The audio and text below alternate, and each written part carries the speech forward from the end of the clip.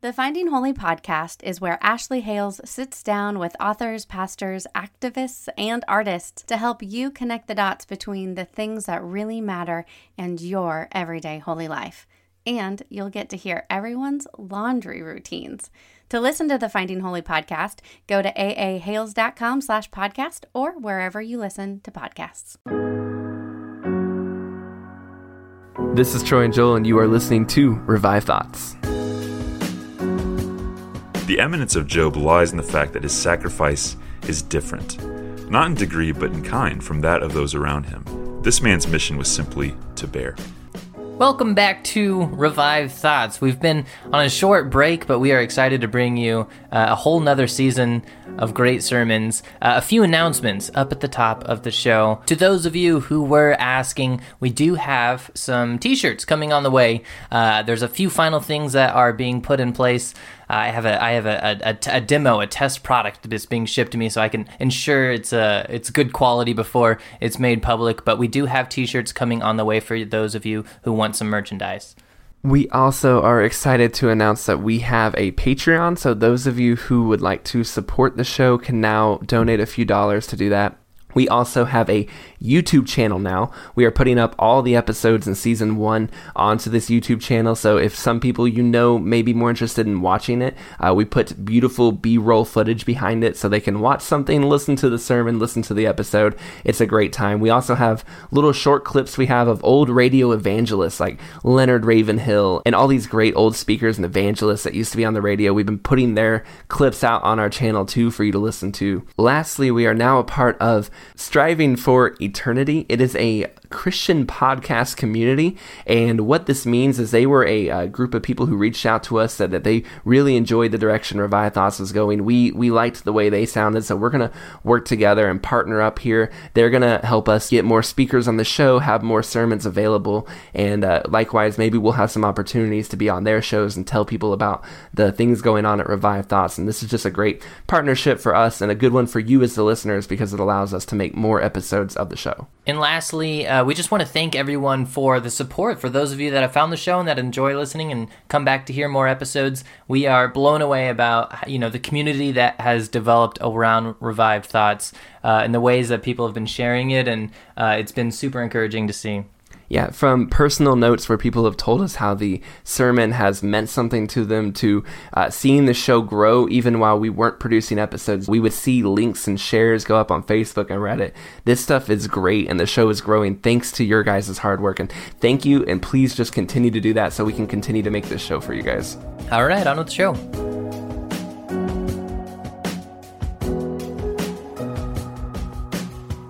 Every episode, we bring you a different voice from history and a sermon that they delivered. Today's sermon is entitled The Patience of Job. It was written by George Matheson, and it was preached in October of 1885 in the presence of Queen Victoria. Today's episode actually came as a recommendation from my wife. My wife is a very talented pianist and conductor, and she was doing some research into a man from the 1800s named George Matheson. And she would call him a songwriter, a hymn writer, but we would call him a pastor. And, that's one of the things that we come across time and time again on the show is that a lot of these great men from the past also wrote music. They were creative. They created songs and music. We had an episode on John Newton, who wrote Amazing Grace, and George Whitefield, who wrote Hark the Herald Angels Sing. Like these people were also creative, and they made music. And I feel like that is something that is kind of is not a part of a lot of modern day pastors. It's something that has kind of faded with time. But she was telling me George Matheson was this preacher in Scotland, and what's more is that he was blind. By the age he was 20, he was completely blind, but he was an incredibly talented songwriter and preacher. And in 1885, he preached a sermon on the Queen's request, and it was on the patience of Job. And it's ironic coming from a blind man, someone that has experienced tribulations and hard times, to preach on someone who's experienced hard. I feel like he can relate with that and understand that than most of us can. And the Queen was so impressed by it that she ordered the sermon to be recorded and put into her personal library.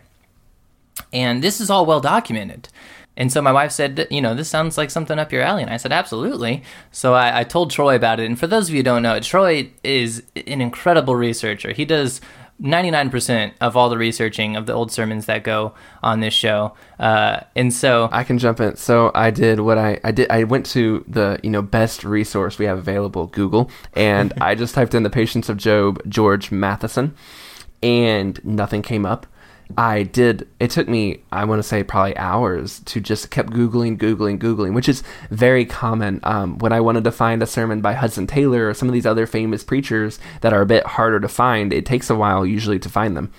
So I ended up finding newspaper clippings, but never could find anything other than this one library in the University of Glasgow, which said it had one copy left. So I shot them an email and said, hey, could we use that sermon for our show?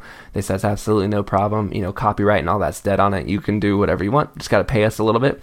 We sent them the money and the sermon came in, sent it through some processors. Before you know it, we had a Word document, and we have, for the first time in a very long time, this sermon that was once given to pretty much everybody in the United Kingdom and then was just forgotten as these things happen. And now it's back and people can read it and can listen to it. And it's coming back live for the first time in like 100 years, which is really fantastic. And like Joel said, maybe the best person to understand the story of Job is someone who had something taken from them, which in George Matheson's case, it was his sight. And he was a Scottish minister. He was blind. And we say blind, we think about all the many troubles and tribulations that somebody who's blind goes through today. It's a tougher life, I would argue. But imagine going through that in the 1800s.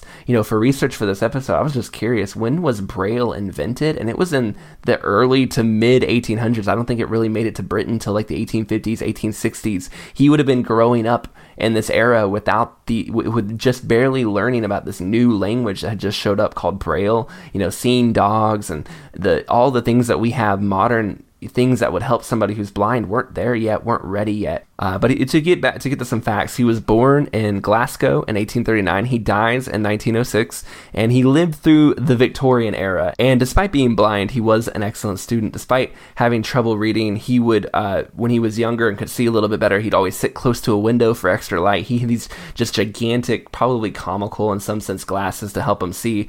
And he did his best in school. And when he became blind, he just required help from others. Especially his older sister would read books to him, make sure he could get his papers turned in, translate what he was saying on the paper. And because of this, his sisters actually all learned Greek and Hebrew and Latin and these other languages too, to help their brother become the best preacher he could be. Yeah, but eventually the sisters grew up and they got married. And when he was 40 years old, his last sister was married off. And it was a day of mixed emotion, because he was very joyful for his sister, but also realized that he's kind of on his own now. He doesn't have help in the house, which was a huge part of him learning all this. So he kind of had to tackle life with a new independent outlook due to his blindness. And that's when he wrote, the hymn he's probably most known for is "O Love That Will Never Let Me Go," although he did write several hymns. Yeah, he said he was just sitting there and he was struggling and just thinking about his life and everything that was going on. His family had gone off to do some celebrations with the sister, and he said it was one of the darkest moments of his life. He was wrestling before God, and then the whole hymn just came to him. He said it was unlike anything else he'd ever written. He didn't have to rewrite it. He didn't have to make any changes. Hardly anything happened to it. And he said the whole process took no more than 5 minutes. He suddenly was just struck by the hymn. He wrote it down. He put his pencil down 5 minutes later, and the hymn was done. It was ready. And again, this hymn would be the one that he would be far and away most famous for. Yeah, as I mentioned, it was in October of 1885 that he was invited to preach to Queen Victoria, and this sermon that we're about to listen to moved her so much that she had it published and sent out to everyone in the town, and she also kept a personal copy in her library, which is really the only reason that we still have it today, is because it was preserved and copied down over the years. If she didn't order it to be copied down, it's very likely that it would have been completely lost to time. So this sermon that was once famous, known throughout the world, the clipping that I read, the review of it, was from Australia. There was an Australian writer who had listened to him. He came back to Australia and said, "Guys, you got to hear this sermon that I heard over there in Scotland." And it's coming back, but it's on the topic of Job, and I always find the topic of Job very tough personally. I've never really understood or liked Job that much, if I can be honest. From the first couple of chapters when Satan goes before God and tempts, that part's really great. And I also really love the end when God comes in and speaks and clarifies. But man, that in between, chapters 4 through 30 something, it is really a struggle for me, and I don't really like Job. Yeah, and his defense, his whole, I've read commentaries, I've really tried to understand him. And when I listened to the sermon, I kind of got it for the first time. I feel like I finally understood what it was Job was saying, what was really going on here. And we're really hoping that you'll listen to the sermon and it will shed some light for you what was going on too.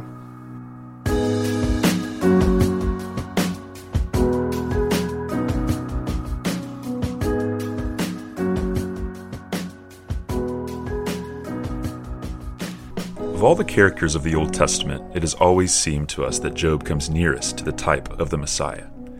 We have always felt that nowhere is the Christian service so eminently prefigured as in the narrative of that wondrous life. It is not that Job is the best of the Old Testament characters. It is not that he is represented as having achieved a greater work in the world than his contemporaries or forerunners. As we shall see in the sequel of the reverse, this is true. The eminence of Job lies in the fact that his sacrifice is different. Not in degree, but in kind, from that of those around him. He is the New Testament in the Old. All the other old characters of the Old Testament are men of action. This man's mission was simply to bear. Enoch was a beautiful soul, a soul so beautiful that he was considered worthy to have his memory perpetuated forever, not to see death. But Enoch's life was a walk with God, a life of practical action. Elijah was a grand spirit, a spirit so grand that he was deemed worthy to be translated in a chariot of fire. But Elijah's whole life was a life of fire, of burning energy.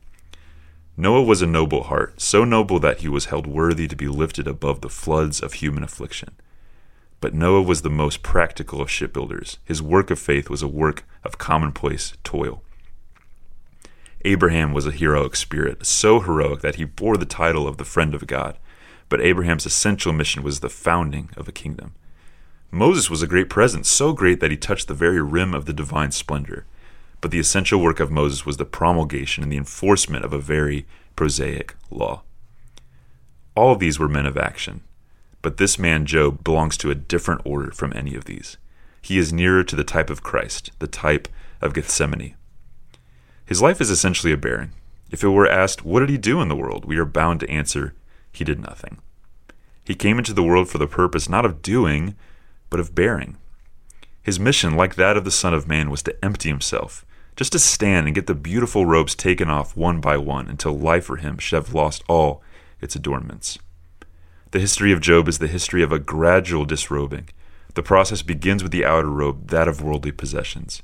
By a stroke of evil fortune, his wealth is swept away, and the abundance of former years ceases to flow, but he doesn't faint. Then comes the taking off of an inner robe. The loss of worldly wealth is followed by the loss of friends. There is something strangely modern in the manner in which the bereavement is suggested. His family circle used to meet together once a week in the house of each of his sons. We all know the power of these festive family gatherings. Many a man has been obliged to discontinue them just through the pain of association. It has been so hard to see the old Christmas chair left vacant and to miss the ring of voices that once welcomed the opening year. All this Job has to bear. One by one, the friends of former days depart, until at last he finds himself alone. Still, he doesn't faint. Then comes the removal of a robe more inward still. His own health is taken. At first sight, it might seem an anticlimax. Isn't the loss of health inferior to the loss of friends? Yes, if it had been presented as an alternative calamity. But it did not come as an alternative. It came after the bereavement. And so it made the bereavement more difficult to bear. When the sun is low, the gloomy landscape looks all the more gloomy. When the system is low, the calamities of life seem more calamitous. Strong health may shake off the burdens of the hour, but they press with tremendous force upon the weakened frame. The disease that fell on Job increased his previous calamities by revealing them through a darkened medium. But even then, he didn't faint. His heart never for a moment wavered from its strong allegiance. His spirit never for an hour lost hold of its serene. Will we receive good at the hand of God? And will we not receive evil? The Lord gives and the Lord takes away. Blessed be the name of the Lord. Then came the calamity of calamities, the friends. And for the first time, the patience of Job seems to give way. You have seen a cloud that has hovered overhead all the afternoon and yet refused to descend in abundant rain, unlocked at last by the freezing vapor. So it is with Job. Up until now he has kept his grief unspoken and locked within his heart, and men see nothing but the cloud which does not fall. But what the heat could not do, the cold did. This man had borne impoverishment, had borne bereavement, had borne that crushing of the spirit which adds to the pain of bereavement, and had stood unconquered by the fire. But when that freezing thing came, called the lack of sympathy, when he was brought into contact with the coldness of human hearts, the cloud of his sorrow, which had so long retained its load in silence, could bear it no more, and it broke out in a storm of tears. The explosion is simply terrific. We do not allude to the prayer for death in chapter 3. That is a prayer, and there is not even an appearance, a denunciation of the justice of God. It is when the friends have spoken. It is when their ominous silence has been broken by a speech still more ominous than the cloud of Job's heart. It gives way and refuses any longer to hold its grief. Don't tell him that he had deserved it. He had not deserved it. He could point to his past life as proof that he had in no respect been to blame for his calamities. Didn't that life testify to his virtues? Hadn't he been known as the father of the poor?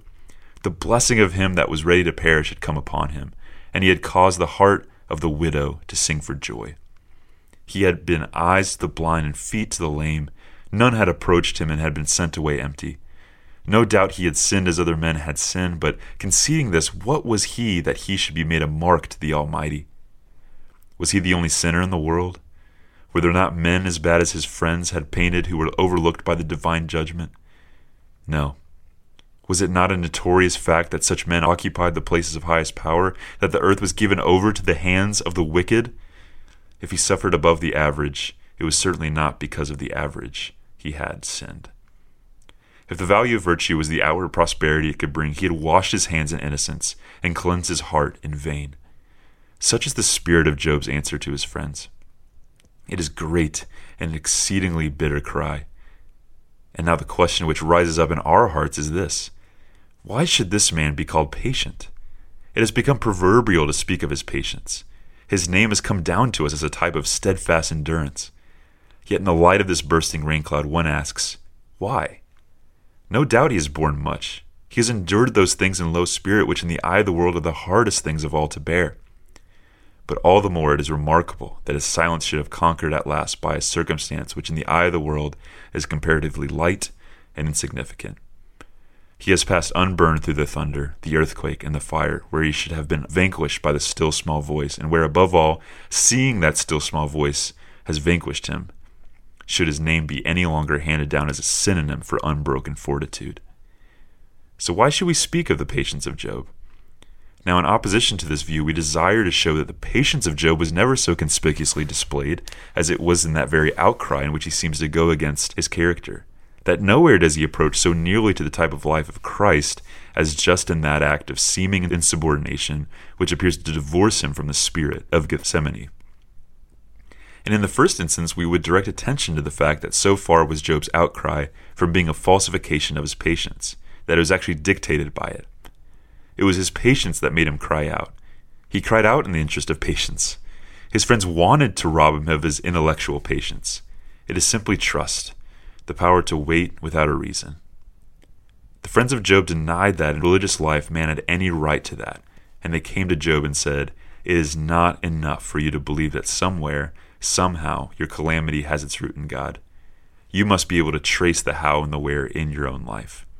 It is not enough for you to rest resignedly under the divine shadow and believe that sometimes light will arise out of darkness.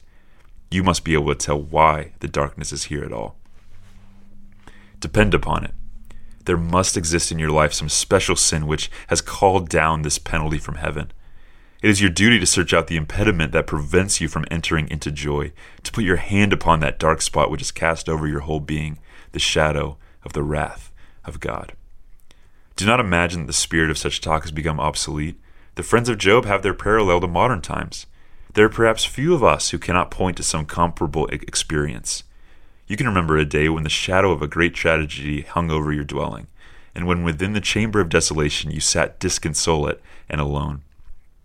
Suddenly, the solemn bell rang, and into the scene of your solitude their figures entered, draped in black, Eliphaz, Bildad, and Zophar. They took your hand and said, "My friend, God has afflicted you for a special purpose. He is dealing with your soul in retribution. You have been living too much for the present world. You have been settling on the sand. You have been seeking to build your temple on the mountain of your own vanity. God has refused to allow you to build. He has come himself to punish you, to chastise your forgetfulness, to inflict upon you the just penalty of loving the creature more than the Creator. Humble yourself beneath the mighty hand of God and acknowledge that you have sinned." What did you say under these circumstances? What could you say but repeat the spirit of Job's reply? Am I bound to take such a view? In a world where notoriously God makes his sun to rise on the evil and the good, am I bound to hold that my grief has come to me on the ground of some special sin? Will I not be allowed to keep my patience? Will I not be permitted to wait for God without a reason, to believe in God without a vision? I am unable to trace his hand in this matter. Will I not be allowed to believe that his hand exists, whether I can trace it or not? To trust him in the darkness, to feel him in the silence? I will not accept your solution of the mystery of my sorrow. I prefer it should remain a mystery. I prefer to keep undimmed that patience which can endure as seeing him who is invisible, and the motto of my heart and life will be, though he slay me, yet will I trust in him. Remember that if Job had been conscious of the special sin which his friends imputed to him, his suffering, so far from needing patience, might have been a positive solace. Remorse craves a penalty. George MacDonald, in one of his fictions, has the incident of a boy who robbed an orchard, and then struck with remorse went to the chief gardener and said, "I stole apples. Beat me." The picture is true to the deepest instincts of human nature. The remorseful conscience wants to be beaten. Tell it that the outward sufferings of life have been sent to it as a reparation of the past, and it will no longer need patience to bear them. It will receive them as medicine. But Job could not take that medicine. He was not conscious of any crime which could have made his outward sufferings a comfort. He had to be content with patience. Unconsciously to himself, this man was prefiguring the human cross of the divine man, Jesus Christ. He was saying to the Father, "Behold, you come to me in clouds. The hosannas are hushed, the palm leaves are withered. The friends of summer days have made their flight in the winter. Men want me to trace you. Prophesy to us, you Christ. Who is it that hit you? But I will not trace you. The cup which my Father has given to me to drink, will I not drink it? I come to you in the clouds. I seek you through the dark and through the cold. I throw myself unreservedly into the arms of your mystery. I cannot accept men's solution of it, but I accept itself. I cannot trace your footprints in the snow, but I hear the bells ringing across the snow, and I am content to wait for your footprints. I hold fast by the chain that binds my life to yours. The intermediate links are hidden from me, but I know that the final link is held by you. I feel the tremor of your love all down the chain. I only reclaim the right to know you in it, and I ask no more. The darkness, though you slay me, yet I will trust in you. That was the patience of Job. That was the patience of the Son of Man. But we ask you to consider yet again that in point of fact there can be no patience without a certain amount of inward outcry. In other words, that the value of a man's endurance consists in the painfulness at that which he has to endure. The patience of Job is in this respect a new type of patience. The old type was Stoicism. The spirit of Stoicism existed long before the sect of the Stoics, and it proposes a mode of patience in which the cure was worse than the disease. It said, if you will only practice the crucifixion of your feelings from day to day, if you will only strive habitually and persistently to keep down the emotions of your heart, you will find that in due time the emotions of the heart will die. You will be able to meet the calamities of life without a groan, and men will look with surprise at the power of your endurance. Now that promise is quite true. Let a man but strive habitually and persistently to crucify his emotions, and long assuredly he will have no emotions to crucify. He will succeed in encountering life's disasters without a twinge of mental pain. But let no man call this patience. It is not patience just because it has no outcry, because it experiences no resistance from anything in human nature.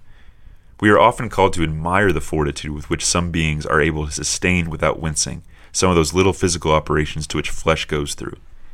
But before we can grant this praise, we want to know something more. Was the nerve touched? Was there any nerve at all? Was the subject sensitive to the feeling of pain? The touch of a pin may cause more suffering to me than the greatest wrench does to you. And in any estimate of patience, the amount of actual suffering must be taken into account. Or if we pass from the physical into the moral world, do we not often see exhibited precisely the same spectacle? How often are we asked to behold the fortitude of one struck by tragedy, one over whom all God's waves and billows seem to have rolled simultaneously, and who yet preserves a tranquil, unbroken calm. We are told to see in such a spectacle an evidence of divine resignation, of the power of a spirit completely surrendered to the will of God. It may be so. We are in no position to deny it. As little, however, we are yet in a position to agree to it. Here again, as in the case of the physical operation, we want to know something more before we will consent to write our eulogy. Did these tragedies strike home to the center of the man's heart? Did they take away those objects on whom his heart rested? No. Are we quite sure that the man had a heart at all? That some other form of loss would not have affected him more deeply? There are many who would grieve more over the loss of 100 pounds than over the removal of a friend. Let us measure each man's patience by the value he sets on the object from which he has parted. That at all events is the divine principle of measurement. The crosses of God press home. They fall upon the vital part. The psalmist says that he would find God even on the wings of the morning. It seems to us that it is on the wings of the morning that God always finds us. Where do the wings of the morning alight? Is it not on the highest peaks? They begin by setting fire to the prominent heights. They leave their earliest glow on the summits of the mountains. So is it with the fires of God. They fall upon our strong points. They touch our greatest desires. Abraham is called to part not with Ishmael, but with Isaac. Isaac is called to sacrifice the interests not of Jacob, but of Esau. Jacob is called to surrender not Reuben, but Joseph. Nothing can be the test of our patience but that which raises the inward outcry, that which comes on the wings of the morning. You are crying for a changed cross. You say that any other cross would be less hard to bear. Of course it would. That is the reason you do not get it. God loves you so well that he can accept from you no superfluous gift. He must have the gift of your heart. Only the root of your patience can refute the challenge of the adversary. Does Job serve God for nothing? It is this inward outcry, then, which makes the patience of Job so glorious. Its value lies in the fact that it is not mere stoicism, no product of a heart which has lost its power to feel, that it comes from the depth of a spirit whose intensity of life is unimpaired. And here again it is that the suffering of Job comes into union with the sufferings of a loftier spirit and becomes the type and symbol of the gospel day. Why is it that the sacrifice of Christ has been a source of attraction to men of every age and every time? Why is it that those divided upon every other point of doctrine have found a common meeting place in the admiration of the great act of self-surrender when the Son of Man closed his life on earth? It is because the surrender was a sacrifice.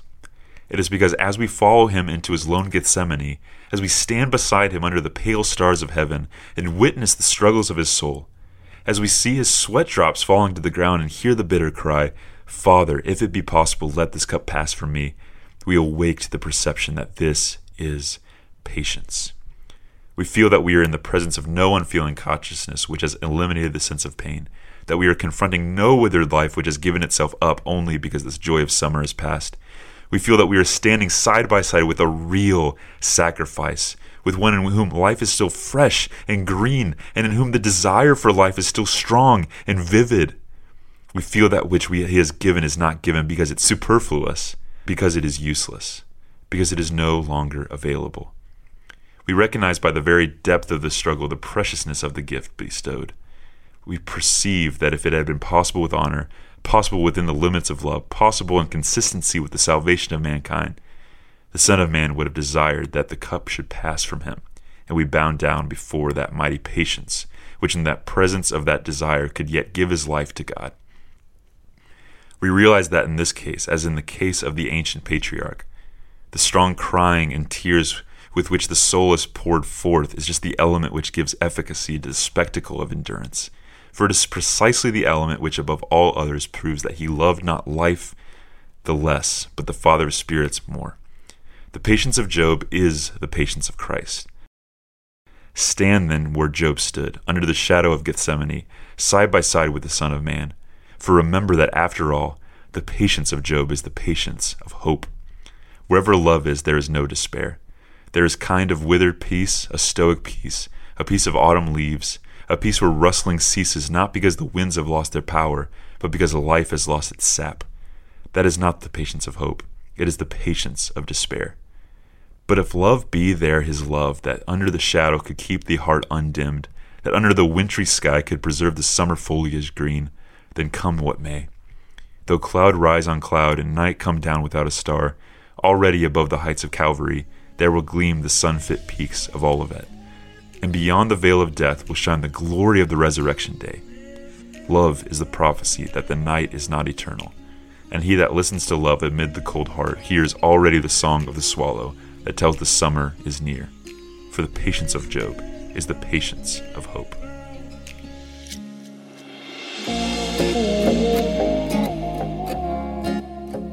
George Matheson kind of got to the idea that I had always struggled with Job with. The idea where Job basically says, hey, I'm righteous. This thing that God's doing, I don't deserve it. I want to see my Creator face to face, but otherwise, I'm not going to, there's nothing to repent from.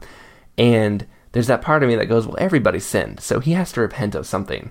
And yeah, okay, and I that always got to me where I was like, okay, Job, you're no more righteous than anybody, but that's not the point. In actuality, the reason, I love that he says the reason Job is patient is because he understood that God had a bigger plan at work. The reason Job was tempted was because God originally says he is more righteous than everyone else, and Satan says, because he made his life so good. Right? So God was bragging on Job. Job was right to stand his ground. He just wanted a face-to-face with his Creator. That's what made him patient. And I love also the part where he says, the only thing that broke his patience was his friends basically bad-mouthing him, and that's where he just kind of lost his cool. The thing to me that I love, too, is he loses his patience when his friends start talking. The pain and trouble that Satan brought to his life wasn't so bad as what his friends ended up doing to him by just basically talking and not knowing what they were saying. All of that was great. I thought that George Matheson did an amazing job with this one. Thank you for listening to this episode of Revive Thoughts. Today's episode was narrated by Jonathan Thede. Jonathan Thede runs the Book It podcast. They review books.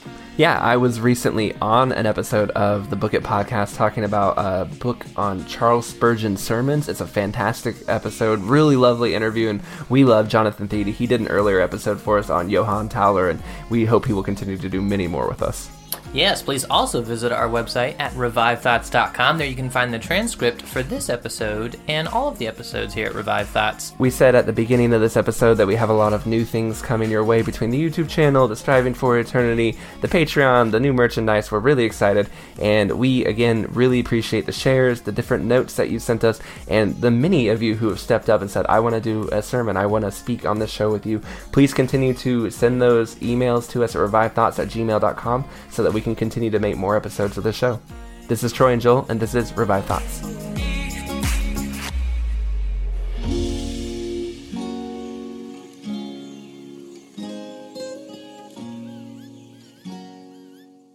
I hope you enjoyed that podcast, and if you did, I'd like to also invite you over to the Finding Holy podcast, where Ashley Hales sits down with authors, pastors, activists, and artists to help you connect the dots between things that really matter in issues of faith and your everyday holy life. You'll even get to hear about the laundry routines. Go to aahales.com/podcast or listen to the Finding Holy podcast wherever you choose to listen to your shows. Save big money when you start your next project today at Menards. Convert your current recessed lighting with energy-saving LED downlights from Fight Electric. They're bright and install easily in just minutes. They also go from regular lighting to nightlight mode with just a simple flip of a switch. Save big on all Fight lighting products now at Menards. Shop our lighting options today in-store and on Menards.com. Save